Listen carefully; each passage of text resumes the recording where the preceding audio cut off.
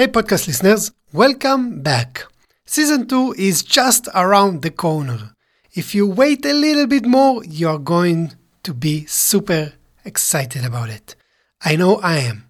As promised, we want to share with you more of our background interviews we conducted for episode 24, Draw Everywhere, Space and Quantum Computing Art with my dear friend Forrest Stearns. If you haven't had the chance to listen to this episode or the bonus track that goes with it, I will encourage you to check it out. In today's bonus episode, we speak to Joseph Mascaro, space ecologist, writer, science advisor. Our second guest is Ben Holdman, founder and CEO at LifeShip, that basically sends DNA of people to the moon. Thanks, Joe and Ben, for taking the time and sharing with me all your wonderful ideas around art, science, and space. And as you already know, we need you, our listeners. We need your help, so before we start, a small request. If you find this podcast valuable and insightful, please share it with friends and colleagues. Do you want to help us reach more people?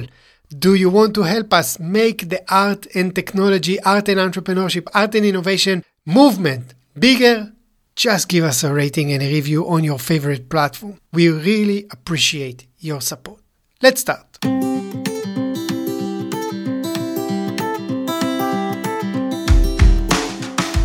Hey Joe, thank you for taking the time to chat with me. Joe, can you introduce yourself briefly? Sure, I'm happy to. I'm a tropical ecologist and a remote sensing scientist, and I'm director of science programs at Planet. Most of my job involves coordinating scientific engagement in the university sector, so I work a great deal with Earth observation and Earth imaging scientists on the kinds of applications that they have for remote sensing data. Great. And you joined Planet when? In late 2014 originally, yeah. So the company was around 100 people at the time. I think we're up at around 500 now. So it's grown quite a bit since I joined.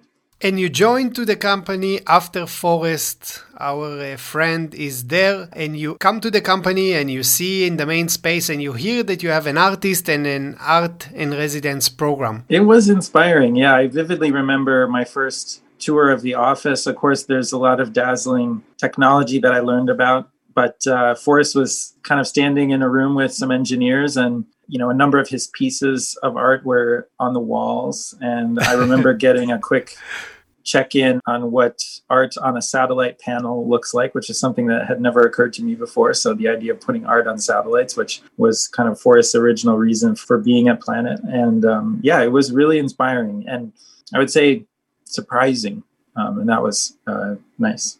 Did you have, or do you have, engagement with art on a regular basis? I had not previously. I've come to learn throughout Silicon Valley and the tech industry that art seems to be playing an increasing role on the corporate side. I've also certainly encountered a lot of art in the science of Earth observation. So over my shoulder is a planet image from the high latitudes. Obviously, it looks pretty chilly up there. There's a concept in Earth observation called the overview effect, which kind of dates back to the earliest days of Earth imaging and the early astronaut program. And so, just being able to take photographs from space is certainly a form of art. It's photography in its most basic form. So, I had encountered those kinds of artistic connections before. It was different to see the role that art and engagement around art could play inside of a private company.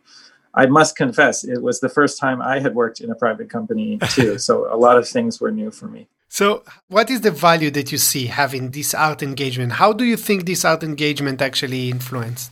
I will tell you that, first of all, it's one of the most common things I hear outside of Planet is how much interest there's been in Planet doing art on satellites and the Artist in Residence program that Forrest had been running. I'll tell you a story about one event. So we hosted a primary school, basically grade school students, so around the ages of 8 or 9, for a science fair some years ago. And we did a bunch of different sessions with them. Mostly it was engineers and aerospace folks running, engineers teaching them how to use rockets, or how to make a rocket basically out of a Coke bottle. And then quite safe. It doesn't involve anything. Anyway, but also they basically sat and drew art which wasn't revealed to them until kind of halfway through. That basically a couple of those pieces were selected and laser etched on spacecraft and went to space. Wow. And I think watching these younger students engage with that idea that their own art would be orbiting the Earth potentially was really inspiring and quite delightful. And it was a really fun event for the company to be involved in, I think, because so many people, so many other employees inside the company were involved. And it absolutely can bring people together. I have been kind of in my own time doing some research about how people engage with problem solving, especially problem solving about the Earth, like climate change. And I have learned a little bit about how emotions, like to be amazed by something, is kind of interconnected with creativity and problem solving and curiosity. And to divorce this from art for a moment, because I think it makes it easier to understand. You know, I saw the solar eclipse, the total eclipse in the United States a year and a half ago, whenever that was. I mean, it's the first time I had seen a total eclipse. And of course, this is a natural event. I would say it feels very artistic because it's so unusual and beautiful. But it puts your brain in a state of shock. And when I experience a great piece of art or learn from an artist, I'm feeling something like the same emotion, this sort of surprise, delight. It's hard to describe, to be honest, when your brain goes into the artistic exploration. But I would say that this seems to be a very healthy emotion when it comes to problem solving. I mean, if you are an engineer or a designer, a scientist, you're often trying to solve problems. I mean, that's part of your day-to-day reality. And kind of tricking your brain into a healthy, creative, problem-solving state is a very good, practical thing to do. And I've experienced that when it comes to art related to the Earth or the kind of creativity that a piece of art can inspire. You mentioned this awe and kind of shock. I mean, so those probably some of the things that you experience. Did you experience more emotions or maybe even perceiving your work or what you do differently from this interaction having Forrest and the other artists that joined this artist in residence? Definitely. I probably met 5 or 6 artists in residence under the program that Forrest was running. And there was a certain rhythm to kind of breaking up my day-to-day routine and spending some time doing something else.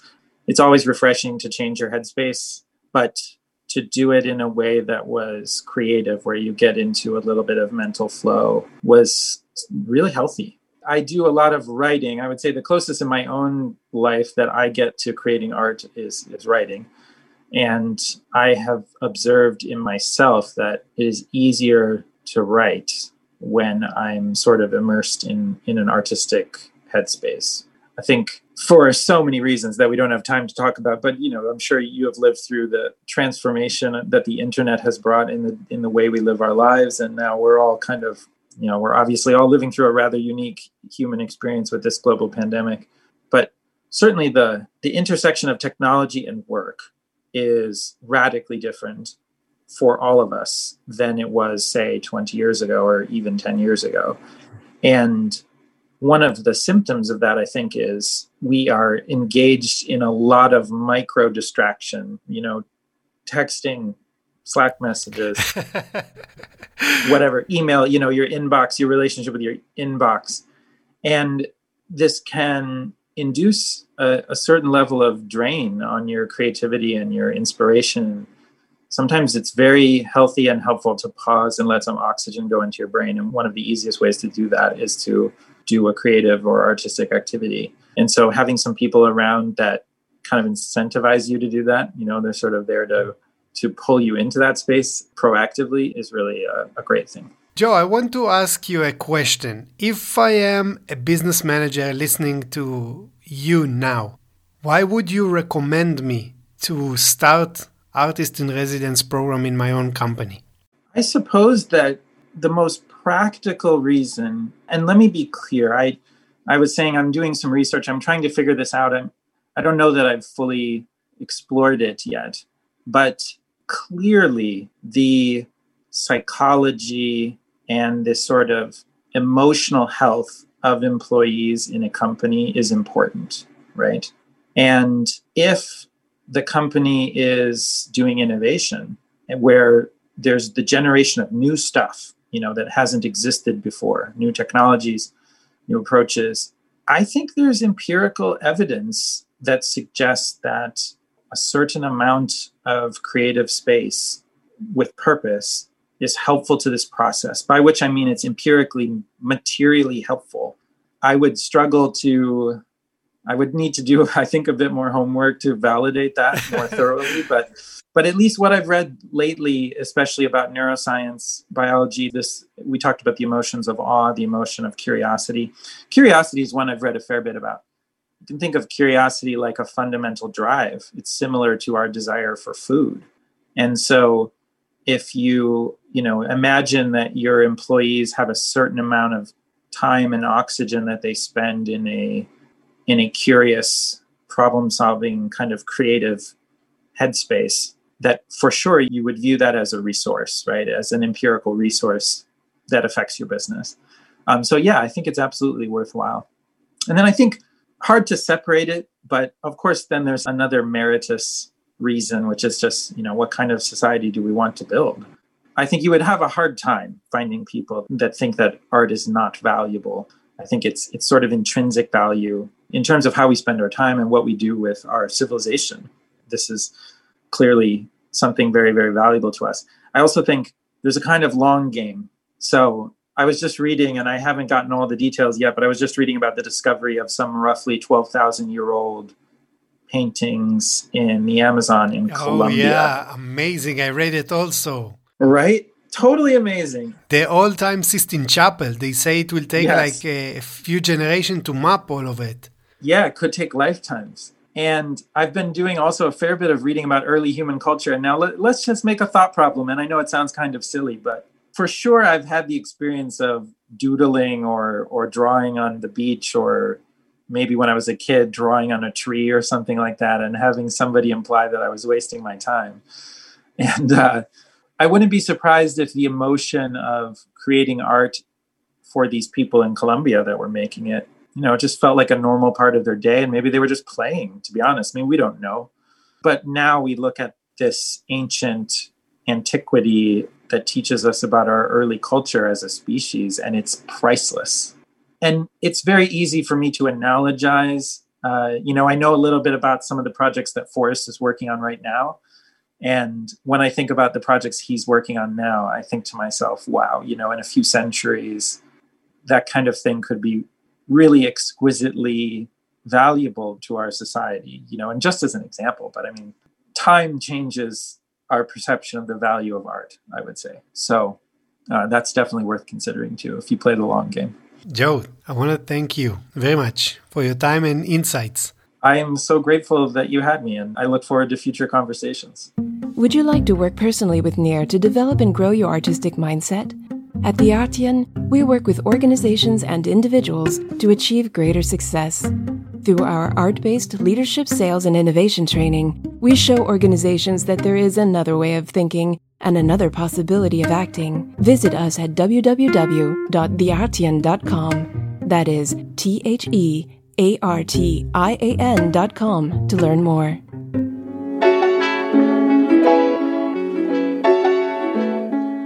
Hey Ben, thank you for taking the time. Can you introduce yourself maybe in one sentence? I'm Ben Haldeman, and I'm founder of LifeShip, and we're sending people's DNA to the moon. Oh, wow. A backup of humanity and a backup of life. Yeah, so I really see it as it's been like a path of like bringing creativity into entrepreneurship and like creating something new from just like a dream. Yeah, we created a low-cost kit for people to just like order a DNA kit and add their DNA. And then we're on a rocket to the moon next August. Oh, yeah? Wow. So it's really been like create something from nothing, and like a blank canvas of what do we send to people that will inspire them and make them look up at the moon the rest of their life and feel connected to it and feel connected like their blueprint is safe for the future and they're part of humanity in the cosmos. It's really been this like art journey into creating. How did you get to decide to send DNA to the moon? Yeah, I had worked on a lot of space stuff with Forrest and before that, and I was actually both inspired by working on the satellites and then realizing like, oh, my blood, sweat, and tears went into this, and like a piece of me is up in space. How do I bring that connection to more people? So that was one, and then like the actual real idea came. I was down in the rainforest in Guatemala. I actually had done plant medicines and was at a yoga and meditation retreat and went for this long walk in the rainforest by myself and felt like the forest was teaching me, like the little critters were teaching me that life has expanded to fill every niche on this planet. And the earth has evolved humans to both take care of all our species and protect them, and then also help life move outwards. And so on that journey, like it came start with little seeds of all our DNA, and is both a way to protect Earth's biodiversity for the future, like a time capsule, and then also a step towards sending life outwards and helping life expand into the universe. Super interesting. And how long you have been working on that? Like I got the vision like 2 years ago and took a journey to like get our product and start selling them. And now we're like ramping quickly. We're doing orders of thousands of them and starting to assemble them, and so really trying to get many people to do it. And then how it's going to look? How you're going to put it on the moon? All the DNA goes in this like golden record that also has a knowledge archive. So it has like all the Wikipedia on it. It has a collection of art. It has like 50,000 books from around the world, all embedded in the knowledge archive. And the DNA goes in layers inside of it. And then like the actual person's DNA. And then there's a moon lander, and that goes on top of a rocket, and the rocket shoots up and orbits Earth a couple times and then slings to the moon, and then the lander lands on the moon and stays there. So this just like stays connected to the lander.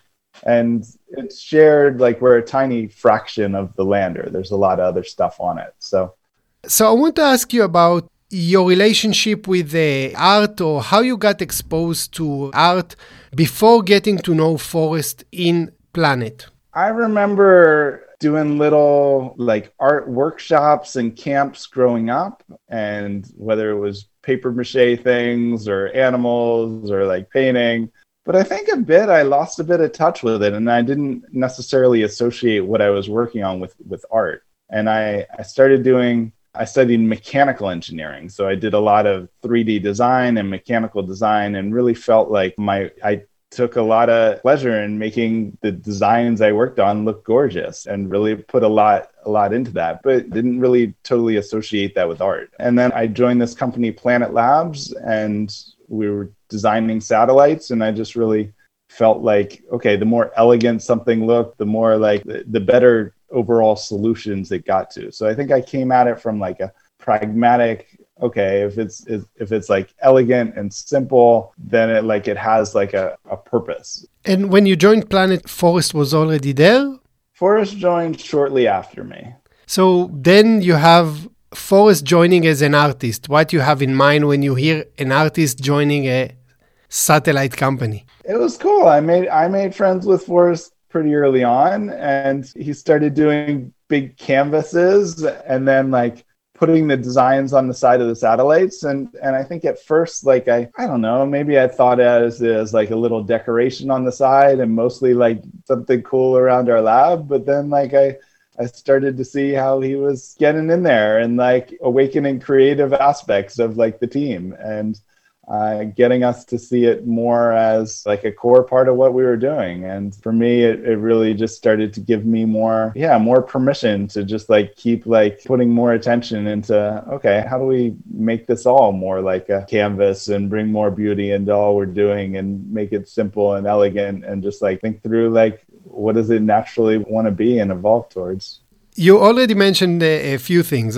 First of all, kind of Forrest show you that art is more than decoration, then maybe awakening, as you mentioned, or giving you creative permission in your own work. What are other influences that you saw that the existence of an artist or the presence of an artist inside the company actually brings to other team members? I think there's a lot with art of just like getting your pencil out and just like starting and like not feeling embarrassed with your first try. And so just like this ability to just like make mistakes and make things that are ugly and then like learn and iterate on them. And so I think that goes into the permission of just like, okay, we're all creative and we're all creators. And it's not just about like the pencil or the paintbrush on the canvas. It's about like permission to like come up with ideas or create companies or like dream bigger. And so I think it like,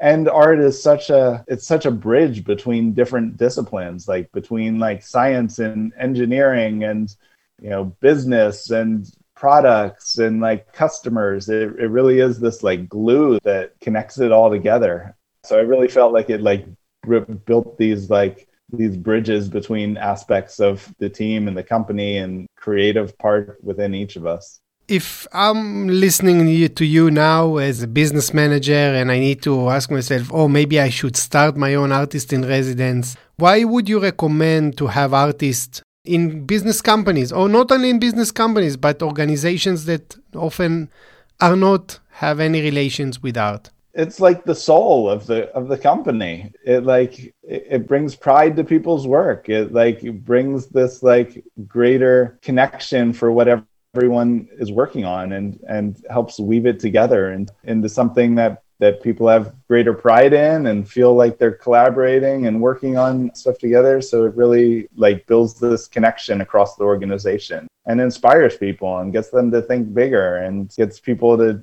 it like exercises the parts of the brain that you want in a business, like as far as like being able to think creatively and come up with ideas and not think like, oh, this is stupid or I'm not good at that. Like the permission that makes companies successful. Yeah, totally. So I hope that soon you will start your own artist in residence. You already have a big vision, taking DNA to the moon, which is super exciting. Definitely. Art's a key part of what we're doing. It's like the experience. Artists really think through like the customer experience and it's a key part of making something memorable and meaningful and making it feel authentic and like deeper, and there's a lot that it brings. Great. Ben, thank you for taking the time to chat with us about the influence of art. You're welcome. I was glad to connect. Glad to speak with you on it. Thanks.